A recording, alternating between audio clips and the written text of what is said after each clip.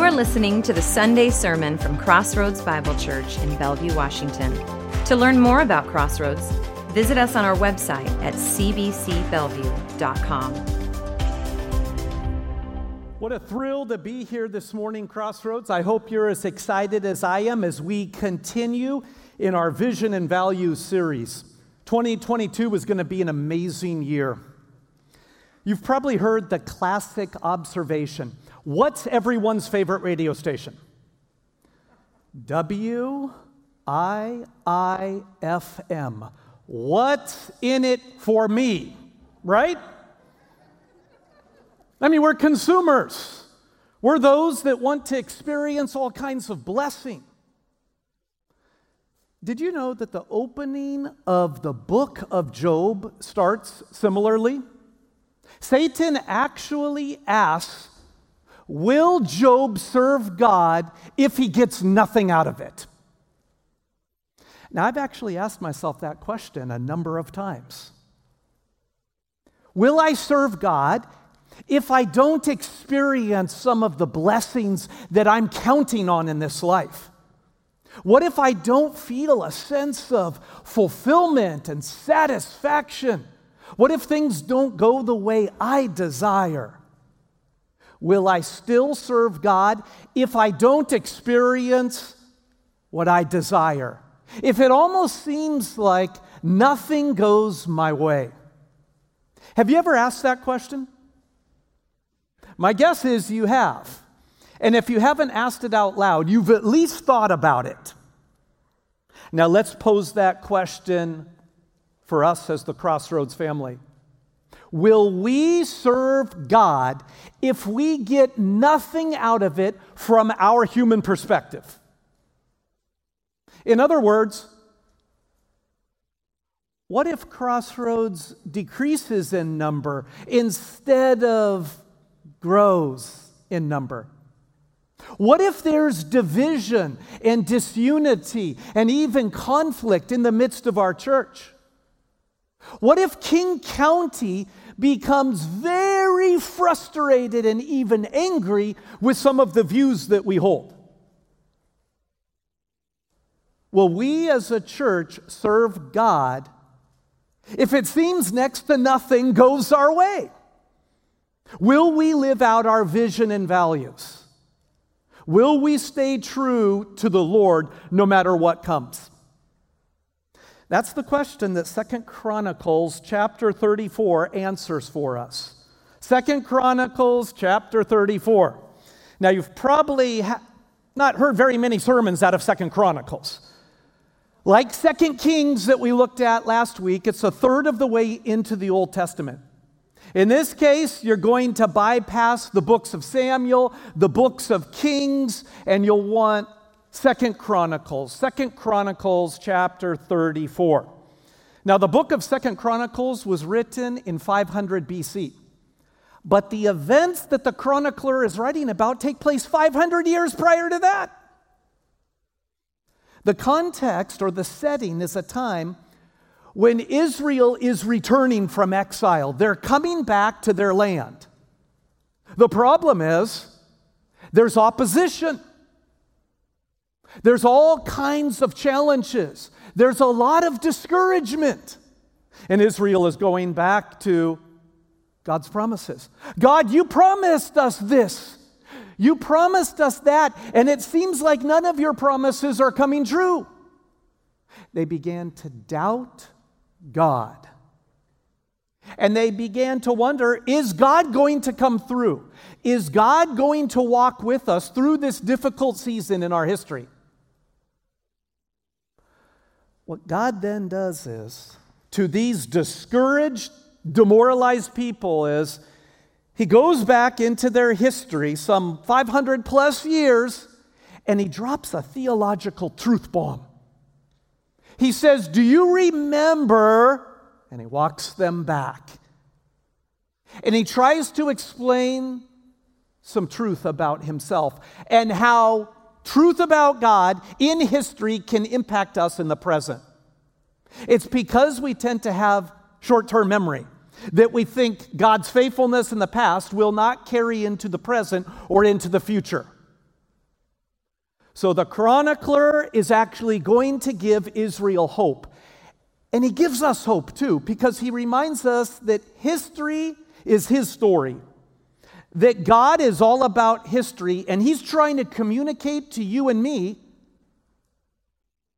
how he comes through in the clutch for his people. Now, 2 Chronicles is considered by some the most underrated book in the entire Bible. There's something for you to understand and for each of us to be reminded of, because when we come to 2 Chronicles, we tend to think, oh, yawn, boring. I mean, let me get through this as quickly as I can in my Bible read through. There's nothing in this book for me living in the 21st century. Well, what if I told you that this book is all about God restoring the temple? And there is so much prophecy, worship, and prayer in this book that some have called it the Acts of the Old Testament. In other words, the book of Acts, which chronicles church history, one of the most dynamic books in the New Testament, some would say that the book of 2 Chronicles is the book of Acts in the Old Testament. It tells us how God's people went through opposition and hardship and all kinds of persecution and trial. And it reminds us that through God's word, through worship, through prayer, through coming together in corporate worship, in their case in the temple, it brings about transformation. It makes a difference. It did thousands of years ago. It makes a difference today. And however long the Lord Jesus delays his coming so that more people can believe in him, it's valid until that time and beyond as well. We're going to have a great time in 2 Chronicles chapter 34. And this book is what's called messianic. By messianic, we mean it points to the Lord Jesus Christ. There are kings in this book that fail and succeed, typically for a very short season. And they are pointing to the Lord Jesus. So we're going to look at King Josiah, and we're going to see a snapshot of his life and really what he is most known for. But yet, as we focus on King Josiah, we're not going to be saying, be like King Josiah. No, be like Jesus. Josiah is pointing to Jesus. So please understand that as we begin 2 Chronicles chapter 34. 2 Chronicles chapter 34. Now notice how we begin in verse 1. We begin on a surprising note. Josiah was 8 years old when he became king, and he reigned 31 years in Jerusalem. Did you hear that? How old was he? He was 8 years old. God loves to use children. He uses children for his sovereign purposes. No one is too young to be used by God. I'm so thankful for our kids' ministry at Crossroads, for Renee and her team, and for all that they're doing to help get children prepared to be able to serve the Lord. Let us not look down on children. Let us never question the impact of our parenting, of our grandparenting, and of our ministry through kids' ministry at CBC. Now, verse 2 is even better. Josiah did right in the sight of the Lord and walked in the ways of his father David and did not turn aside to the right or to the left. So he did right in the sight of the Lord. 2 Chronicles 16 verse 9 says that God looks for a man or a woman whose heart is completely his, who is seeking the Lord. He looks to and fro for such a woman or such a man so that he might fully commit himself to that person. Josiah is such a man. He walks in the ways of his father David. That's phenomenal.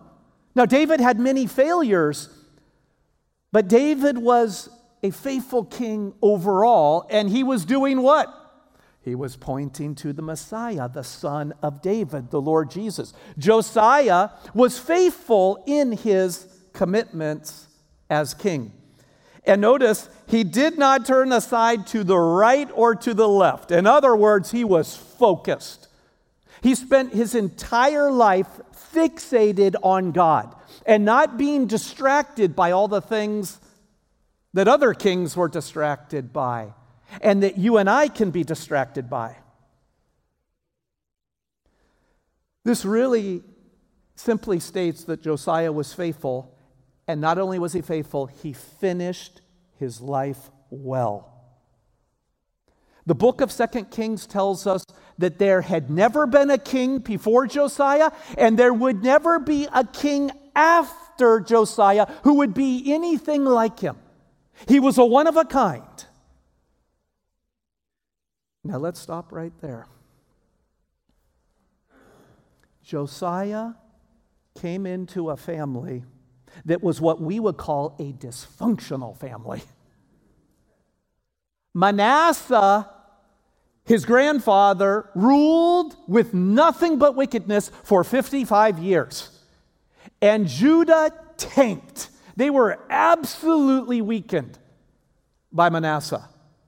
So much so that the Assyrians took Judah into captivity and completely broke the nation. And it was only at that time that Manasseh confessed his sin and returned to the Lord. The Lord, by his grace, received his confession. There was a brief reform in Judah, but because of over 5 decades of evil, it could not be ultimately overturned. It was short-lived. Then Manasseh's son, Ammon, who was Josiah's father, came into rule and reign. He didn't do well. He lasted 2 years and was assassinated. That's Josiah's pedigree. Now, on top of this, keep in mind that he was able to live his life with no indication of any mentor, of any spiritual guide. We don't know how Josiah became the man that he became. Do you know what this tells us? Regardless of your family of origin, regardless of your personal background, regardless of how you have been neglected, rejected, or abused, God can do incredible things in and through you. Some of the people that I know who have had the greatest impact for Jesus Christ, they have the very worst of backgrounds. And while I grieve for them and I grieve for you, my heart breaks for you if you have a terrible family of origin and if you've gone through terrible things. The Lord is able to grant you His mercy, His compassion, and His grace, and He can restore you. He can renew you. Personal revival can begin in you, and you can make a difference in your world. Here's good news for parents. If you're like me and there are times where you feel like you're a failure as a parent, and if you could have your parenting all over again, you would do things differently. Despite your failures, despite the sting that you're feeling right now, despite the sorrow and the loss, God is greater than our parenting. No matter how we've sinned, no matter how we have epically failed with our kids or our grandkids, God is able to go above and beyond anything that we have done in the past or even are doing in the present. Because here's what we need to be reminded of. Here's what I need to be reminded of. God loves our kids more than we do. God is more concerned about our kids and our grandkids than we are. And God is more than able to lead, to guide to transform our children and grandchildren and those children who are a part of our kids' ministry at CBC. That's the good news. Now, I would also ask the question, how is it that Josiah was able to become this mighty man of God when, as we will discover, the Word of God was not present during this time in history? I think it stems from one of our core values, passionate prayer. I believe that Josiah became the man of God that he was and is today because he was committed to prayer. He did not have the scriptures initially. He had his conscience. He had whatever was discussed or passed down from a remnant of godly people. But you do not become a king like Josiah without prayer. You do not become a woman or man of God without a dynamic prayer life. And at Crossroads, we value prayer. We try to submit each and every one of our decisions in every area of ministry to the Lord in prayer. Now, admittedly, we have a long ways to go. This is something that we aspire to. But what we've said is every community group, every area of ministry, from children's through seniors, will be committed to prayer in one way, shape, or form. Now, it may look different with each and every group, but we want to be a church that is building a house of prayer for all the nations. That's what Jesus said. Not a house of preaching, not a house of worship through singing, not a house even of community, as important as these things are. A house of prayer for all the nations. Mark 11, verse 17. In order to pray individually, often we have to pray corporately first because we don't like to pray individually.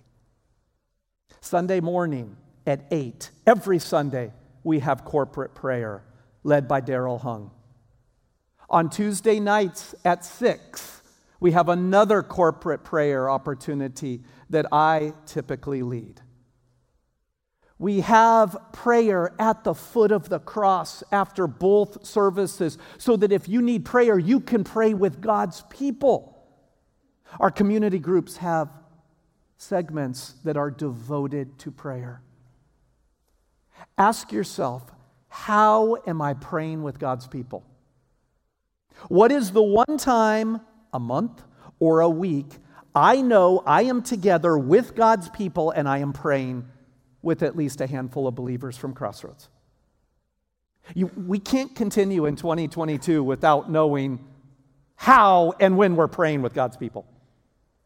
Now, admittedly, it's important to pray outside of corporate prayer.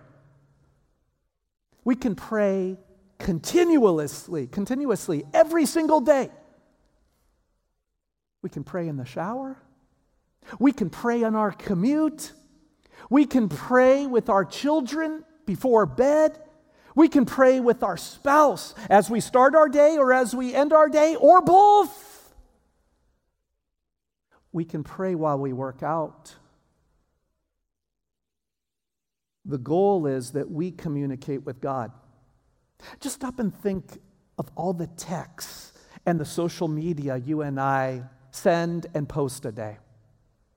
What if we saw prayer in that vein? What if we said, I'm going to spend time focusing in on just communicating with God? I have no problem communicating with everyone else.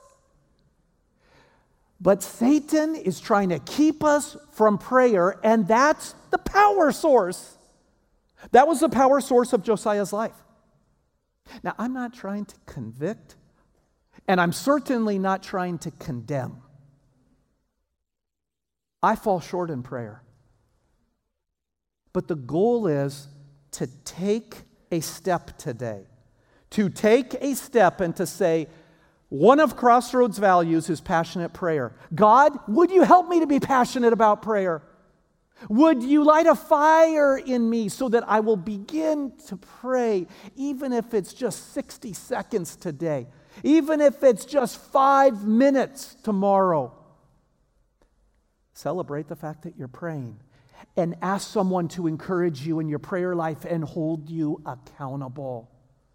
Passionate prayer matters. It matters at Crossroads. It matters to God. Now, in verses 3 through 7, Josiah puts his prayer life and his walk with God to work.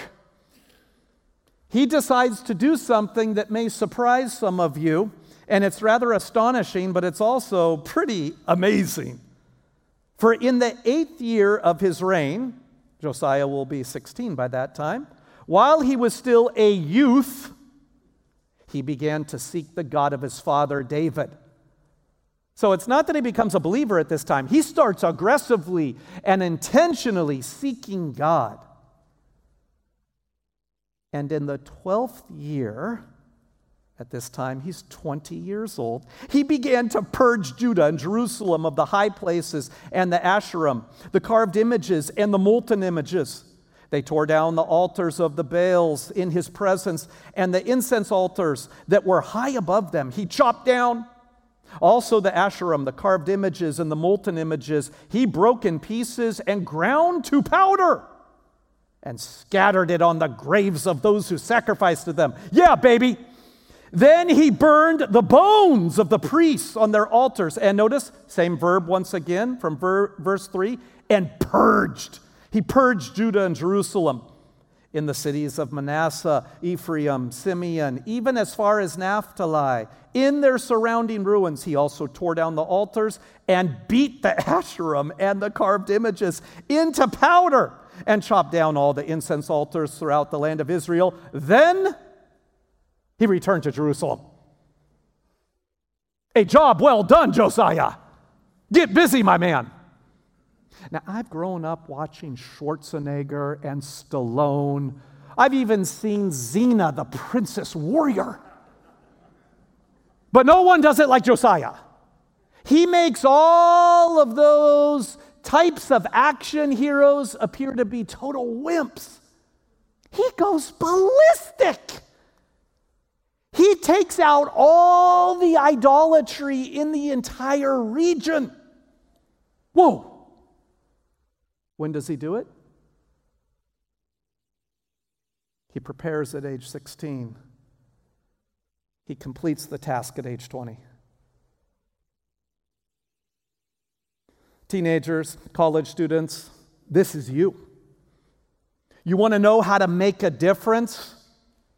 You sell out. You say, whatever the idols are in my own personal life and in our church and in our youth group and in our college ministry, I'm going to obliterate them.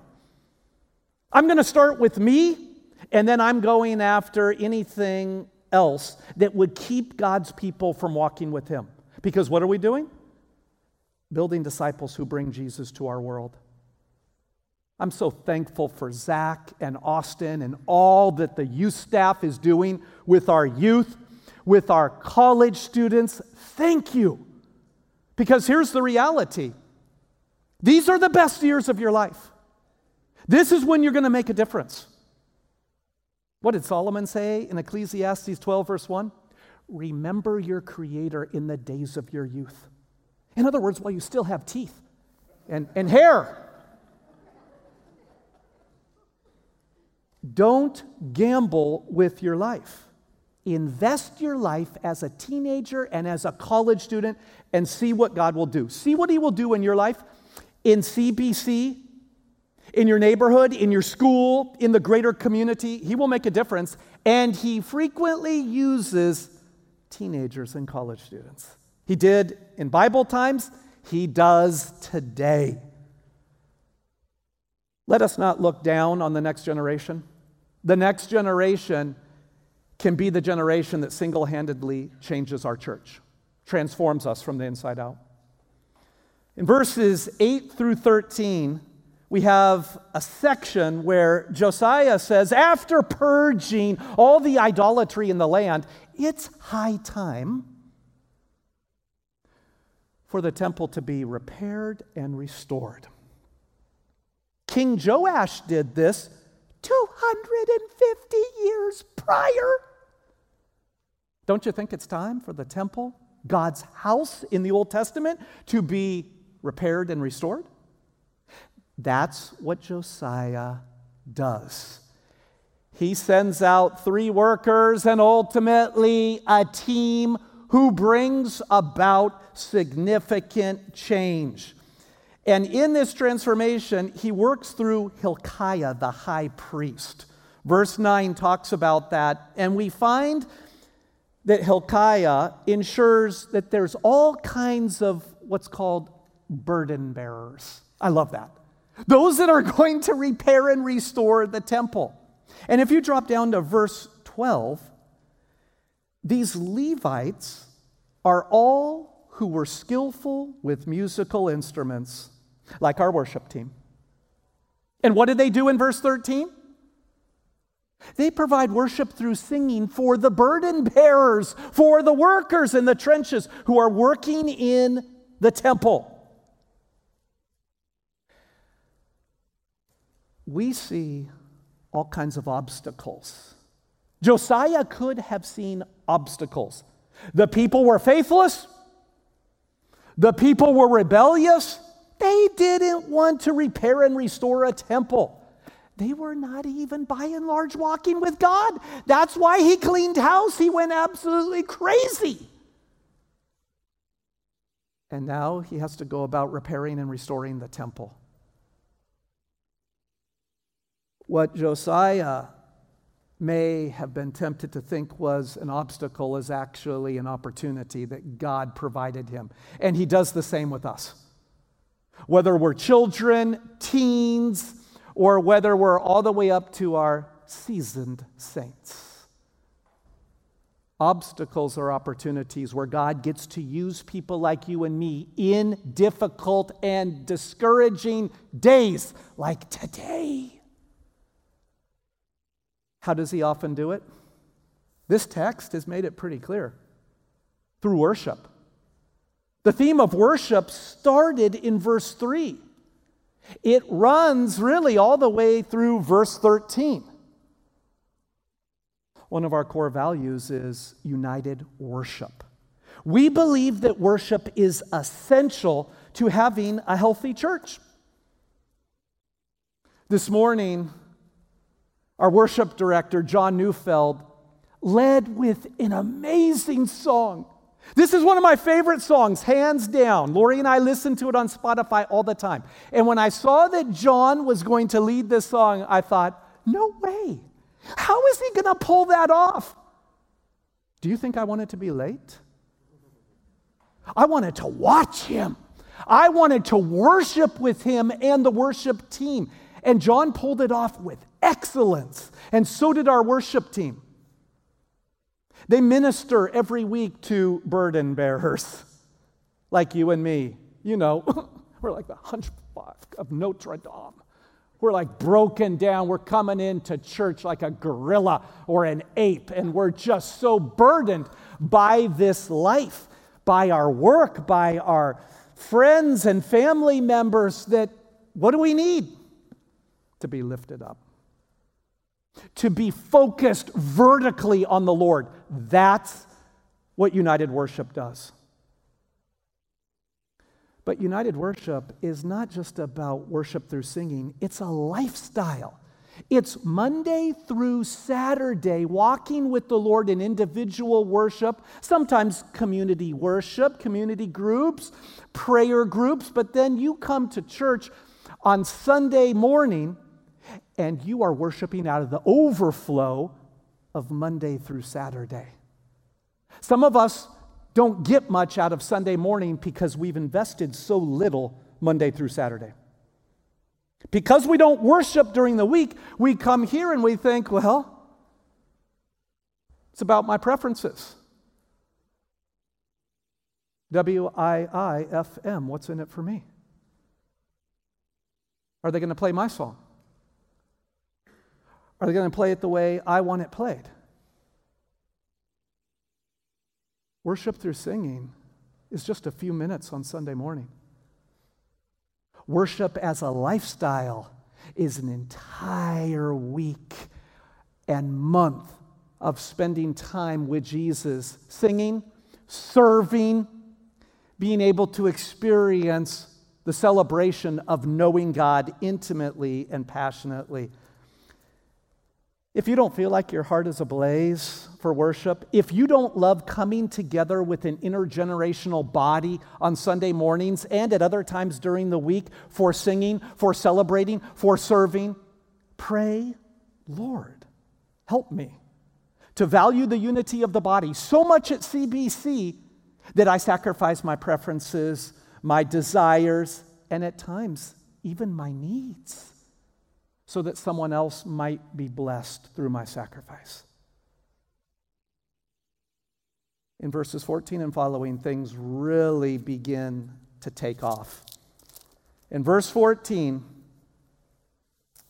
in the midst of restoring the temple, the chronicler writes, when they were bringing out the money which had been brought into the house of the Lord, Hilkiah the priest found the book of the law of the Lord given by Moses. The law had been lost for quite some time. Josiah gets to discover the law through Hilkiah and company. He's never seen a copy of the law. And they discover Scripture. Think back to the first time you read God's Word. Think back to the first time you truly understood God's Word. What was that like? I mean, it was incredible. It was exhilarating.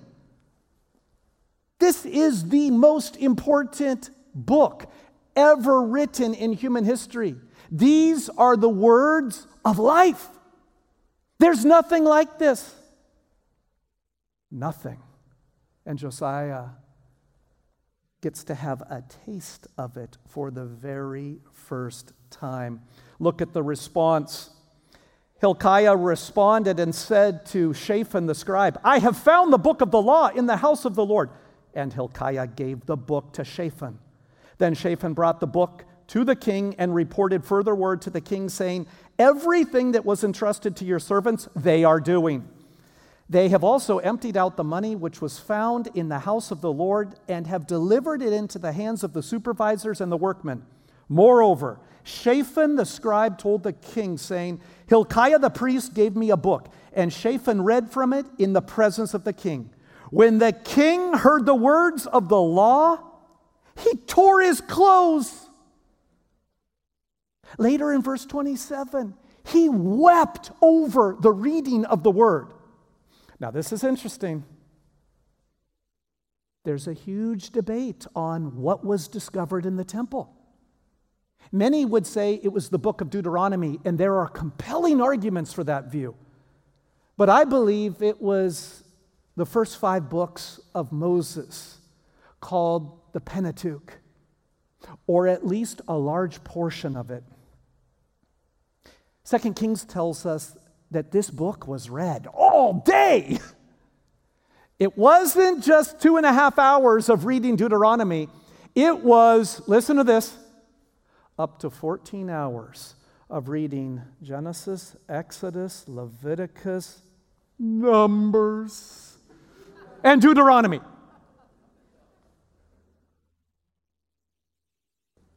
What if I started a Bible marathon right now and we went 14 hours through the Pentateuch? There would be no one in the in-person audience or on the virtual audience who would probably stick with me and be fully dialed in. I probably wouldn't be fully able to pull it off myself. And yet God's people did it. And they loved it. And Josiah responded the way he should. The first core value that you will see on our website, in our membership materials, in many of the discussions we have is biblical teaching. Crossroads Bible Church is committed to teaching and preaching this book, not just from this stage, but in every classroom, in every home possible. We have incredible teachers and preachers. There are so many that are so gifted in every age and stage of CBC. And we celebrate them. But we are merely power tools that help you as parents and as grandparents and as disciplers and mentors complete the task of biblical teaching. We just do it a short time. We just do it a matter of minutes in the course of the week. You're doing it throughout the week, day in and day out. You are biblical teachers. Hebrews chapter 5 challenges believers to teach. And these believers had only been in a relationship with Jesus for about 5 years.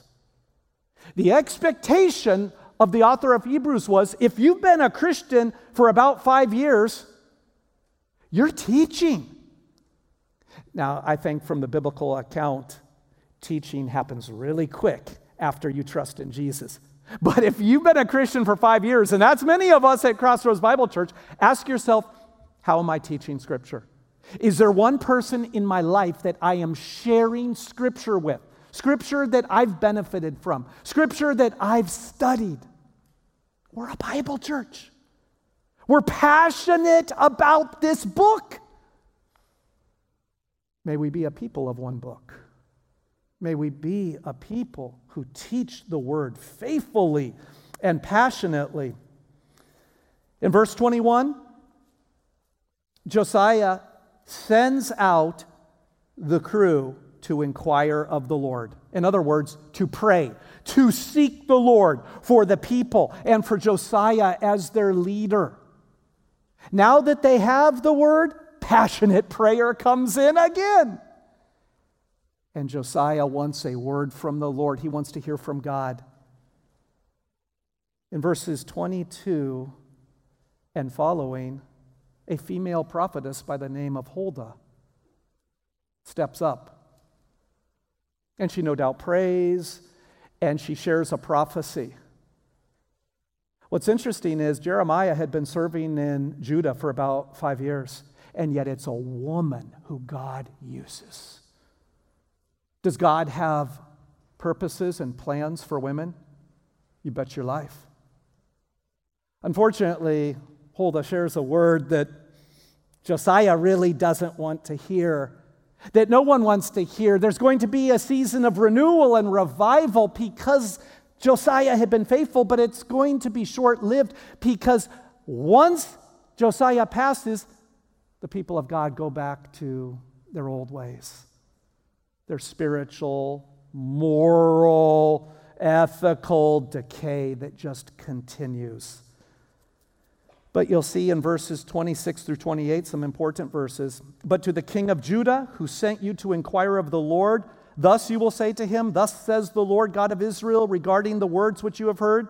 Listen, because your heart was tender and you humbled yourself before God when you heard his words against this place and against its inhabitants, and because you humbled yourself before me, tore your clothes, and wept before me, I truly have heard you, declares the Lord. Verse 27 is one that you need to note. Circle number 27. Put a X marks the spot next to verse 27. Twice Josiah humbled himself. It says that he had a soft heart, a tender heart. If we're to be a church that's about biblical teaching, united worship, and passionate prayer, it begins with a soft heart. It begins with a humble heart before God. Verse 28 says, behold, I will gather you to your fathers, and you shall be gathered to your grave in peace. So your eyes will not see all the evil which I will bring on this place and its inhabitants. And they brought back word to the king. Josiah honored the Lord, and the Lord honored Josiah. In verses 29 through 33, we find out that Josiah demonstrated faithfulness, and as a result, God spared his particular generation and his life. Look at verse 31. Then the king stood in his place and made a covenant before the Lord to walk after the Lord and to keep his commandments and his testimonies and his statutes with all his heart and with all his soul, to perform the words of the covenant written in the book. Will we serve God if nothing seems to go our way? Will we serve God if we don't experience personal prosperity, satisfaction, and blessing? Josiah had to work with an unbearable people, but he said, it doesn't matter what happens, I'm ultimately going to do right by God. This passage is simple. We serve God because it's the right thing to do. End of story. We serve God because it's the right thing to do, not because we're promised to gain anything from it. Yes, Josiah experienced blessing for a short season before he died. But the moment he died, things did not go the way he would have liked. And he had been faithful his entire life. Here's what's sad. There's no guarantee that our country goes the way you want it to go. There's no guarantee that our church is all that you want it to be years from now. There's no guarantee that your children and your grandchildren will walk with God and influence our culture. There are no guarantees. Even in the best of cases, there's discouragement, there's frustration, and there's dire loss because God doesn't promise blessing. He promises that if we serve him, we will be doing the right thing in his sight. And we will be faithful before him. I don't know about you, but I'm hungry right now. Some of you may be hungry because perhaps you didn't have breakfast. Maybe you only had coffee. I get hungry on Sundays, but I know I can't really eat because if I eat too much, I'll fall asleep on my own sermons. So I have to wait till later in the afternoon so that I can eat. What if we decided we would have a great meal on Sunday afternoon, and then we thought that meal would last us until the following Sunday? I mean, that's crazy. Some of you are like, Keith, I can't even make it one meal. I have to have 3, 4, 5, 6 meals a day. By Tuesday, even if you were strong, your stomach would be eating away at itself. It'd be grumbling and making all kinds of noise because you have to eat and drink continuously. Biblical teaching, united worship, and passionate prayer, they have to be eaten up every single day. They have to be devoured by us because we can't get enough of it as individuals, as families, as community groups, as a church. And our goal is that we would simply build each other up as disciples so that we might bring Jesus to our world and that we might have the foundation of biblical teaching. United worship, passionate prayer, and some more that you're going to hear about this month, no matter how things go for us. God has called us to this. We're going to be faithful by his grace. We hope to see some fruitfulness, but even if we don't, hear me well, we're not looking to the left or the right. We're looking straight ahead to the face of Jesus to be faithful to him. Let's pray.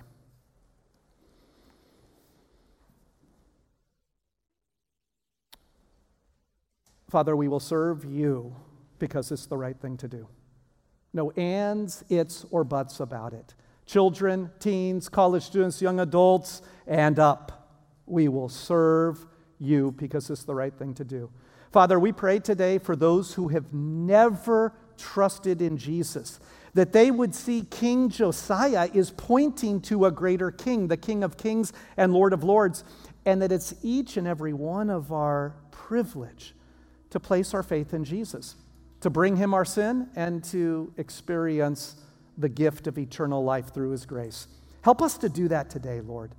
And for those of us who are still not quite on board with vision and values, for those that are guests who don't quite get this at all, we pray that we would take a step of consideration, that you would soften our hearts, that you would humble us so that we might adopt what we believe Crossroads is called to, that is biblical and right before you. May we serve you well. In Jesus' name, amen.